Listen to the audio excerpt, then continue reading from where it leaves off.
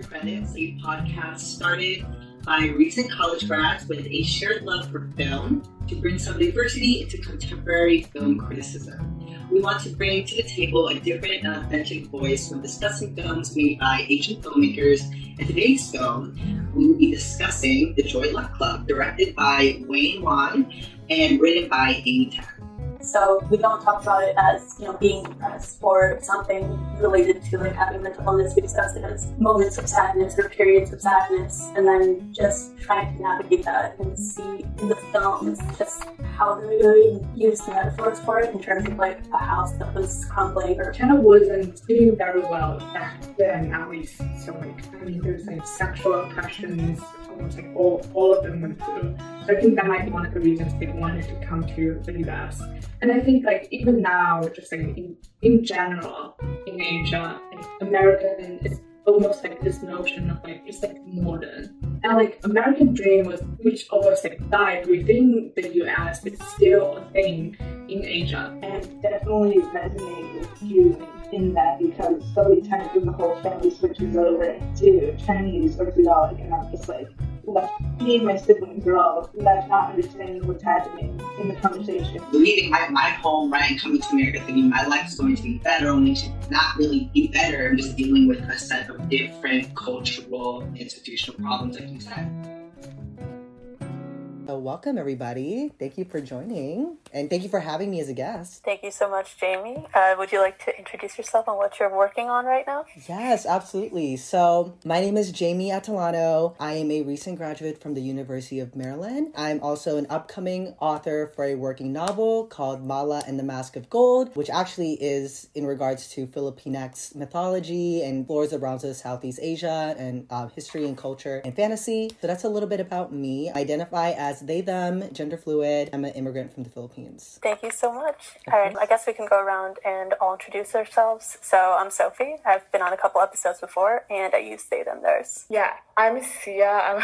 I was hoping to the past episodes so far. I went to the same school with Sophie, and here again. Hey, I'm Emily. I'm also from the same school as Sophie and Sia. Oh. And I've only been on one other episode, but happy to be here. Nice. Okay, so to hear it, we love to see it. I guess I can go and move forward into just discussing the film. For those who haven't seen The Joy Luck Club, it is a really wonderful and moving story, really stories about four daughters and their four different mothers, and really going to the journey of each of them. They transition from daughter to mother and seeing the different struggles that each of them have, but also having that same connection between each of the families as we go see, sacrifice and trauma from their lives, their mother's lives in China, and them now and their daughter's lives being in America. So it's very, very complex novel and story and film. There's so many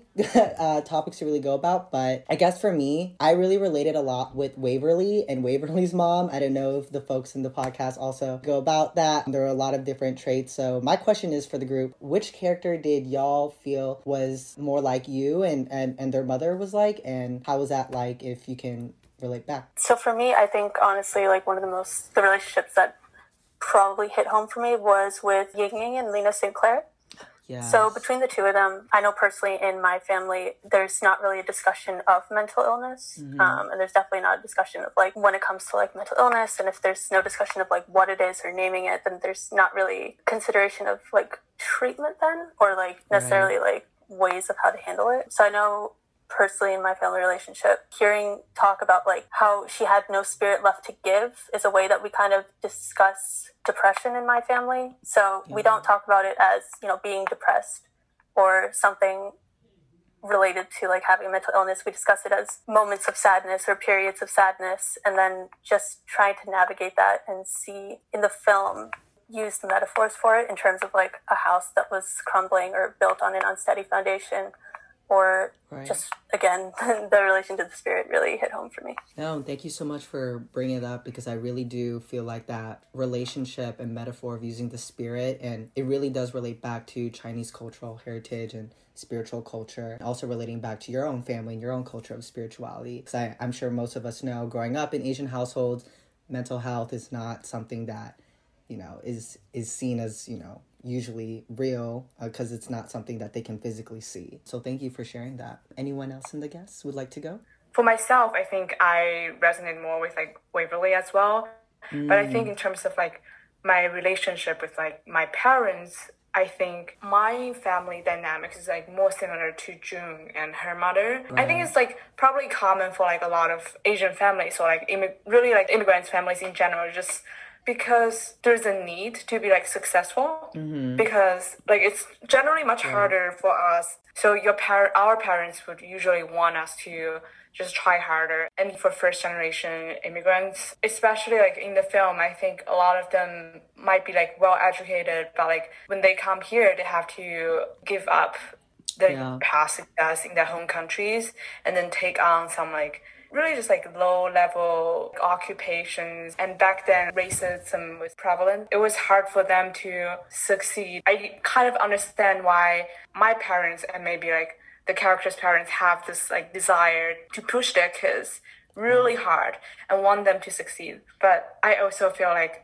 it's those like projection sometimes can be like suffocating. Yes, yeah, you bring up a very like great and important point. Again, even just echoing what you were saying, just how the film, especially with Auntie Lindo and Waverly's relationship, like you could see Auntie Lindo in the beginning when she was growing up, how her own mother kind of like just gave her away basically, right? And how she was able to, she had to like fight to like leave and kind of finesse out of her situation to, you know, get out of a marriage of being basically sold to this family, you know, because of a matchmaker. And then bringing that kind of like trauma, right, to America, to this when she immigrated, and she wanted better for her daughter basically, right, because she didn't really have that like that same love that she got from her mother. And so she was always kind of like I felt like all this pressure onto Waverly because she didn't have those same opportunities, right, that Waverly has now in America. When she was growing up as a child, she kind of had to get out of her situation, whereas, you know, Waverly's here given this opportunity in America, and she's just is so proud of her from that sense. But it, like you said, there's a consequence to that, right? That feeling of that weight of pressure. I think there's even a quote from the movie where Waverly even mentions when she decides to play chess again, she says something really powerful like, all the secrets I once saw, I couldn't see them anymore. You know, I couldn't even blame my mother, all my mother about that, because that was me too. And so it's just really such a strong, powerful way of like, where does that pressure come from our mothers, right? I mean, that comes from a lot. That comes from their backgrounds and growing up when, you know, they were not in America. And then just kind of like transfers back and projects onto us as we're growing up here in America. And we just kind of have to navigate and deal with that in the healthiest way possible, as much as we can. And I think even like the barbershop scene where they were all like crying together finally before the wedding, we can finally be together and be happier in our relationship. So thank you for sharing that. First of all, I just want to say this movie absolutely wrecked me. Oh my gosh, yes. Yes, I agree. was crying for so long today. I had like a headache afterwards. I've seen this movie 3 times and I've cried too, honey. I get it. I would say I'm not really sure. I think there's elements of all the relationships that I resonated with, especially quotes from the mother saying like, "Oh, I was raised the Chinese way, and this is how you should be doing things, right?" And being a second generation Chinese American. Like that's a line I've heard a lot. Because like I don't think my parents actively tried to assimilate us into like American culture, quote unquote. But instead there's this push for my family at least to be more Chinese, or to like go back to those types of traditions and cultures and ways of relating to family that I guess just aren't part of how we were raised in the most like American way. And another thing is that I felt this guilt personally about not knowing about my parents very much, and that's something that June said in the beginning, like, I don't know anything about my mother. And I was like, dude, same. But also, it showed that this whole movie showed that none of the girls really knew a lot about their parents. Like, they had all these stories saying, like, oh, well, how can you not know your mother? Yet here are all the mothers had these crazy histories children could never really possibly understand. Or at least there was a silence around those types of stories, I think is something, the whole time I was thinking, like, I gotta start talking to my parents more about this type of stuff, just to hear their experiences, because unlike June, I don't think there would be people I could go to ask about my parents. That's where I resonated and why I was left sobbing. No, you brought up, Emily, you brought up a lot of really great points, even just to call back to what you just said about just the daughters really not knowing their mothers, right? And that's real. Sometimes I feel like watching the movie, as we all kind of saw together, the mothers, you know, in a way kind of like hid a lot of that from their daughters, because I think that was like, you know, the main reason they wanted to kind of like run away from their past trauma and pain. But at the end of the day, they couldn't ever, right, run away from it, right? Because their pain ended up transferring to their own daughters, and they could see that. And it was like this realization. I think the most apparent one was probably Rose's relationship with, I believe, Auntie Anmei, where Rose was the end of her, you know, journey. She was losing her voice, right, when she ended up dating and marrying this like rich white man who like comes from this like famous, you know, journalism family. In the beginning, she was so independent. She was not afraid to challenge, you know, question him. And then she ends up like losing her voice throughout this entire relationship. Finally, we can see where later at the end of the scene, she's like in the rain, like sitting outside her house. And she's like, oh my God, no, like this is my house. You're not going to take anything away from me. I think the powerful scene was when she ended up speaking like she was Auntie Anmei's mother. So like she was actually like her grandmother, right? Like, I ate opium and died. Like, it was kind of like a rebirth scene, and it comes full circle, you know? And I think this can relate to all of us with our own parents, you know? Like, they can try and hide their own pain and their own past, but at the end of the day, that past comes back. It all comes full circle. It carries generationally through all of us as we move forward, and it'll carry generationally to our own, you know, children and families.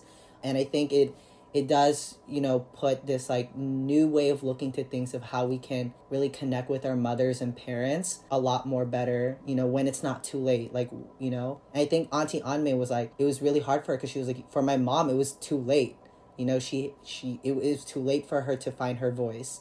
But it wasn't too late for me, and it's not too late for you. And I think that was like really powerful. And so I definitely like echoed a lot with what you were saying on that standpoint. All right. So my next kind of question, I guess, can go into the overall arching symbol of the swan and feather. And this really comes in the beginning, right, where I believe June is narrating about the story of the swan and this feather, and really about how this was this symbol of hope she had for her own children, how it kind of, again, comes full circle, right, in the end of the journey of the movie, where June finds the swan feather that was supposed to be gifted to her, and then she kind of completes it by meeting her sisters back in China. I really just kind of wanted to talk more about that symbol of hope, and, you know, we can kind of go into this in different ways, but how has that symbol kind of resonated with you? Do you and your family have any types of symbols of hope coming into any type of culture? So for me, the symbol of hope regarding the swan and the swan feather, I think, was such a beautiful story because it really relates back to my own mother. So, like, going deeper here, you know, I'm an immigrant from the Philippines, and my mother's an immigrant from the Philippines. And, you know, my mother had her own story where she actually immigrated. She immigrated outside the Philippines to come to America, and she was actually separated from me and my older brother at the time when we were younger. And so so when she was in America, she only had $200 in her pocket. Her kids were back in the Philippines. So, like, imagine us, like, I'm only, like, I think 4 at the time, and then I'm just like, okay, my mother is gone, like, where did she go? And she's going she left for a better life with this, like, willingness to get us back, right? And this is really why that symbol of the swan is so powerful, and why I kind of like, it really hurt me a lot, right, when I saw June's mother's story where she like abandoned her kids. At a time when I was growing up, I felt that my mom had abandoned me, when in reality, she had always been trying to fight for us to come back into her life. She was trying to create this better life for us, you know, here in America, and I had no understanding of that, you know, growing up as a kid. Eventually, of course, you know, my mother and I reunited years later, when I finally came to America when I was like 9 and finally got to live with my mother here. I did go through a lot of journeys where I was separated from my mother at a young age and really didn't know. And it was my mother's hope that kept her fighting. Like, my mother would always say, like, I had to fight so hard it was my hope to bring y'all here, and she did it. Like, she like manifested that, because I can't imagine, you know, having kids and having to leave them for years and having to rely on that hope to bring my children over and to create this life that she's created for me and my brothers. That's really what that symbol of hope meant for me and my family. I don't think, you know, I don't have a swan feather that can relate, but my mother has a necklace. It's like a diamond necklace that she's always had. You know, she's given to me for times, and eventually I will inherit that necklace from her. So if anyone has some sort of like similar story or would like to go about that as well. So I know for the case of my mother, she came from Jakarta in the 90s. And she came with a set of expectations, I'd say, and unfortunately I think one of those expectations was something of assimilation. In terms, there was a quote in the film, the characters like emphasized how it was expected that they speak perfect English. And I know that, like, my first mother, essentially, when my mom was, like, working all the time, was my grandmother, who came over here before her visa ran out. And I would only speak with my grandmother, as my grandmother was taking care of me, and so I spoke fluent Bahasa when I was little. But then when my grandma's visa ran out, she had to return to Jakarta, and I ended up starting from kindergarten. And there was a point where it was only expected that I speak English, but it was also expected of me that I had to lose the accent I had. And I remember, like, kind of getting made fun of for having a lisp and not being able to pronounce, like, the TH, because that just it didn't exist in Bahasa. The only thing that I could, it's not really a symbol of hope, but, like, I guess, like, there was a set of expectations, and unfortunately one of those was assimilation, and, like, now it's just kind of taking the time to unlearn that and, like, learn Bahasa Indonesian again, like, past the level of, like, a little kid, and just kind of trying to find a way to reconnect and stuff like that. No, thank you, Sophie, for sharing that. I think, again, that comes with the rawness of, you know, coming to America. And I feel like it's this idea of, like, the better life, right? But in reality, there's those negative experiences as well of assimilating to, you know, quote unquote, American culture. And I definitely feel that, because when I came to America, I had to lose my natural language of Visaya, and I had to speak English every day. And I totally understand completely, you know, that basically loss of, you know, our natural tongue from our homeland and everything. Same here. It's never too late to, you know, basically, you know, touch back into our roots. And I'm doing that now as well, trying to just, like, get in touch with my culture and everything. So thank you for sharing that. And I also want to just, like, build on what Sophie said about, like, language. That's one thing that I noticed, like, throughout the film, to, like, loss of language, which contributed to the barriers between the mothers and the daughters, because they almost essentially speak different language. And that made me, like, think about my parents, because my parents didn't really speak English. Because of this, like, language barrier, there's, like, a gap between us. Because right now I feel like even my friends won't be able to, like, communicate well with my parents if they don't speak Chinese. Right. And say, like, vice versa. Remember, there was, like, one scene, I think June was, like, saying, no Chinese here, how do I know that you're not cheating? This phrase, like, no Chinese here, when I was going to, like, secondary schools, if I'm, like, talking Chinese back in Canada at the time, they will tell us to, like, stop. I feel like there was also, like, a forced removal of, like, your mother tongue. I feel like language is such an important part. I'm just, like, worried, like, later on when my parents get older and they lose, like, even the basic English that they know, how are they going to communicate with maybe, like, my kids in the future if they don't speak Chinese? Like, I used to, like, not understand why parents put kids to, like, language schools, but, like, now I feel that's something that I might do. Oh, wow, that's powerful, Sia. Like, thank you. And I think that's also brings, like, this total notion of a literal barrier right through language and, like, the challenge of, like, cultural translation and cultural, you know, assimilation and everything. And just the idea of, like, the problem being, you know, having an immigrant identity or growing up as maybe, like, a second generation child and speaking English where your parents, you know, don't speak English as much. So that is really important. And that even to move forward and say, like, language is going to be one of those powerful things that bridges anybody. And I do want to echo that as well. Maybe have my kids also learn some different languages too. And I didn't know if, Emily, if you were going to go next. Yeah, I mean, I'm just thinking, but particularly on the topic of language, that's been something for me that have always wanted to learn. I always wanted to learn Tagalog, and I always wanted to learn Chinese, because that's what my family speaks. But I'm half Chinese. There's this added pressure of, I think, like, not being Chinese enough if you don't know Chinese and you can't speak Chinese. I went to a very international school for high school, and there were the Asian Americans, and then there were the mainland Chinese students who had their own, like, social group. And I was always scared to go and befriend them because they would always be speaking Mandarin, and I obviously couldn't understand. And I still don't, and I still can't. But I think as the child of an immigrant, there's this, maybe it's either pressure or, like, deep desire that's inherent, I think, at least for me and my siblings, to want to learn the native language of your parents in order to feel more connected to them, but also culture where they came from, and also, I don't know what I'm saying, I don't know. No, it's all good, yeah. In the line, oh, don't speak Chinese here, obviously I never said that to any of my relatives, but I could definitely resonate with June in that, because there'll be times when the whole family switches over to Chinese or Tagalog, and I'm just like left, me and my siblings are all left not understanding what's happening in the conversation. I don't know, I think it stems more, it's rooted more deeply in, like, a larger conversation about my own identity as half Asian, second generation American. Yeah, so at the end when June was like speaking perfect Chinese, I was like, wait, what the heck? Yeah, that caught me off guard too. I thought you couldn't speak Chinese.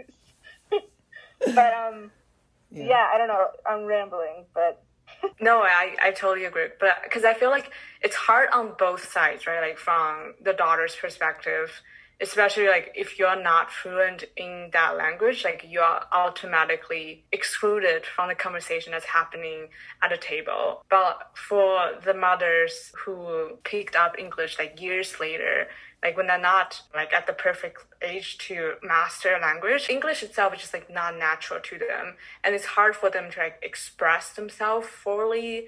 So when they're with their peers, so like aka the other mothers, I think Chinese becomes like just like a more comfortable way to speak. Especially, I'm guessing they won't have other ways to express themselves or like speak so naturally or freely for the majority of Americans who they encounter every day. Y'all both brought some really great points regarding that, and thank you for sharing your stories. With the struggles that come with language and translation and assimilating with American culture, I think all of those complexities all definitely just make it harder. And I think just echoing what you said, Emily, right, like you're having to deal with two languages right at home, like Tagalog and Chinese or Mandarin. It's something that is not easy to do, and I've even kind of like felt that too in my Filipino home. It's like for me, it's actually sometimes it's Chavacano, which is broken Spanish, and or Visaya or Tagalog, and it's like different languages in the house depending on the family that you're visiting. So then, I'm just here like, okay, like I don't know all of these languages, and I feel like my identity is like very lost here at most points. So I'm really glad to hear that it also happens to other folks as well, but also hoping, that there is some sort of like silver lining in the end. We don't really lose our identity or our culture in the fact that we may not know our language or our home language as much as our parents or other family members do. I think it's also, there's an additional layer of desire to feel closer and identify more, at least personally, with non-American culture, because I personally have so many issues with America as an institution and as a nation. So that's like a whole nother layer to everything. Like wanting to distance yourself from one of like the worst imperial powers.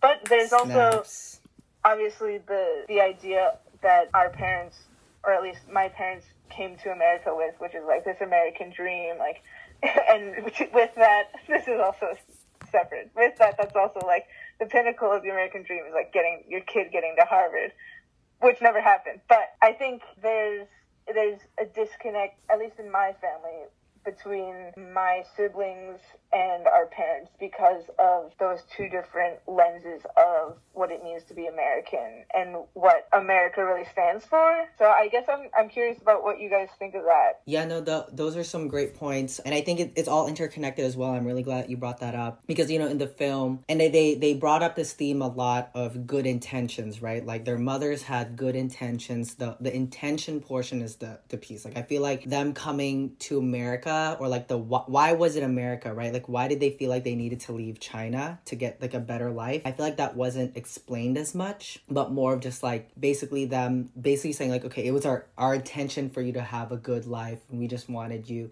to have a good life. And I felt like that was in a way, you know, I wish it delved more deeper into that idea, because why do folks from Asia, whether that's East Asia, Southeast Asia, feel that America is this idea of a better life outside of their own country, right?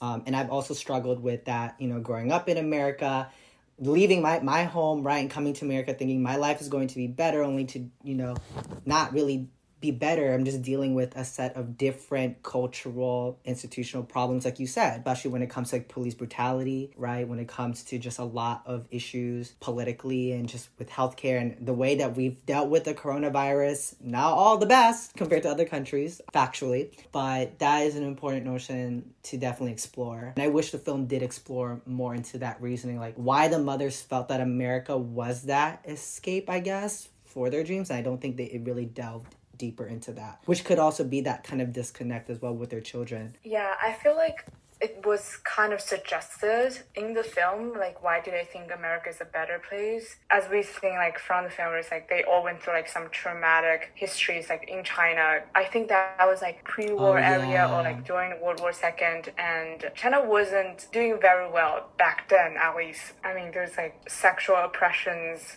almost like all of them went through. So I think that might be one of the reasons they wanted to come to the US. And I think like even now, just like in general, in Asia, like American is almost like this notion of like just like modern, and like American dream was, which almost like died within the US, it's still a thing in Asia. I can't speak for like all the countries like in Asia, but like at least like from what I know of like my own international experience and like my friends, at least like in East Asia, Southeast Asia, and South Asia, it's very common for like family to want to push their kids to like go abroad for their kids to have a better life, quote unquote. But I feel that was like changed a lot recently. Like I think even when I was in high school, I wanted to leave Canada to come to the US, like with the same idea that it is better. And I wanted to stay here so much in my freshman year. But then there's like all those like visa issues, and like I just feel like the country, it just isn't as welcoming as it used to be, because US was like built by immigrants, if we really want to go back to like hundreds of years earlier. I don't know if you guys like heard about like the recent policies regarding international workers with like H-1B visa, etc., etc. Mm-hmm. So like I think like almost like my notion towards the US like also changed.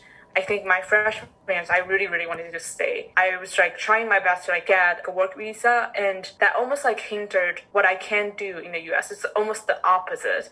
I like come here because like I wanted to do film, especially. Then later I found out it's almost impossible for international to work here in the film industry because they need huge sponsorship, and almost like only like tech corporate or like financial corporate are able to do that. Because of that, I realized, oh, like this American dream is almost like a lie.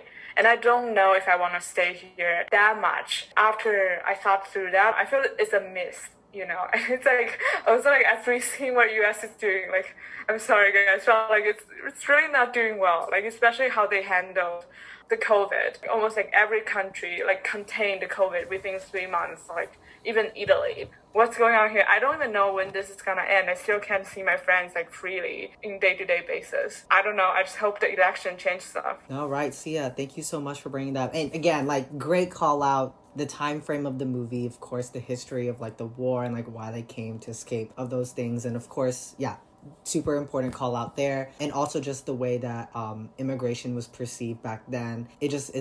I'm not sure, like, I can't compare how xenophobia was back then, you know, at the time that the movie was created and based in. But for sure, as you mentioned here, how, you know, our current policies are very xenophobic and against a lot of, you know, as you said, like, international students are struggling, very much struggling, not even just like, you know, staying here, surviving here, right? And we can even talk about undocumented families as well who, you know, have been here also for years and then are also struggling with the laws that allow them to stay here. And it's just because of the, you know, policies and the type of leadership that is kind of like consequences of that type of leadership, racist leadership, and so forth. And so I totally, you know, what you're saying makes a lot of sense, and you should be definitely raw in your feelings about it, especially since it's affecting you firsthand. So definitely appreciate your candor in that. So yeah, as we've kind of like gone throughout the podcast, really talking about some really deep, complex narratives that really center the film and how us four have kind of like,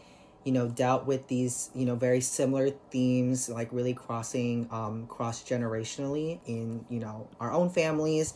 I really wanted to also delve into, you know, how the movie was portraying these types of stories and how, you know, calling back to how I said it in the beginning, this movie, this film is stories within stories, right? And it's the power of its storytelling and the use of tradition that I found was very compelling. A lot of like main characters, right? Like I don't think June is like the main character. Like I think all of them are the main characters. So that was like really interesting.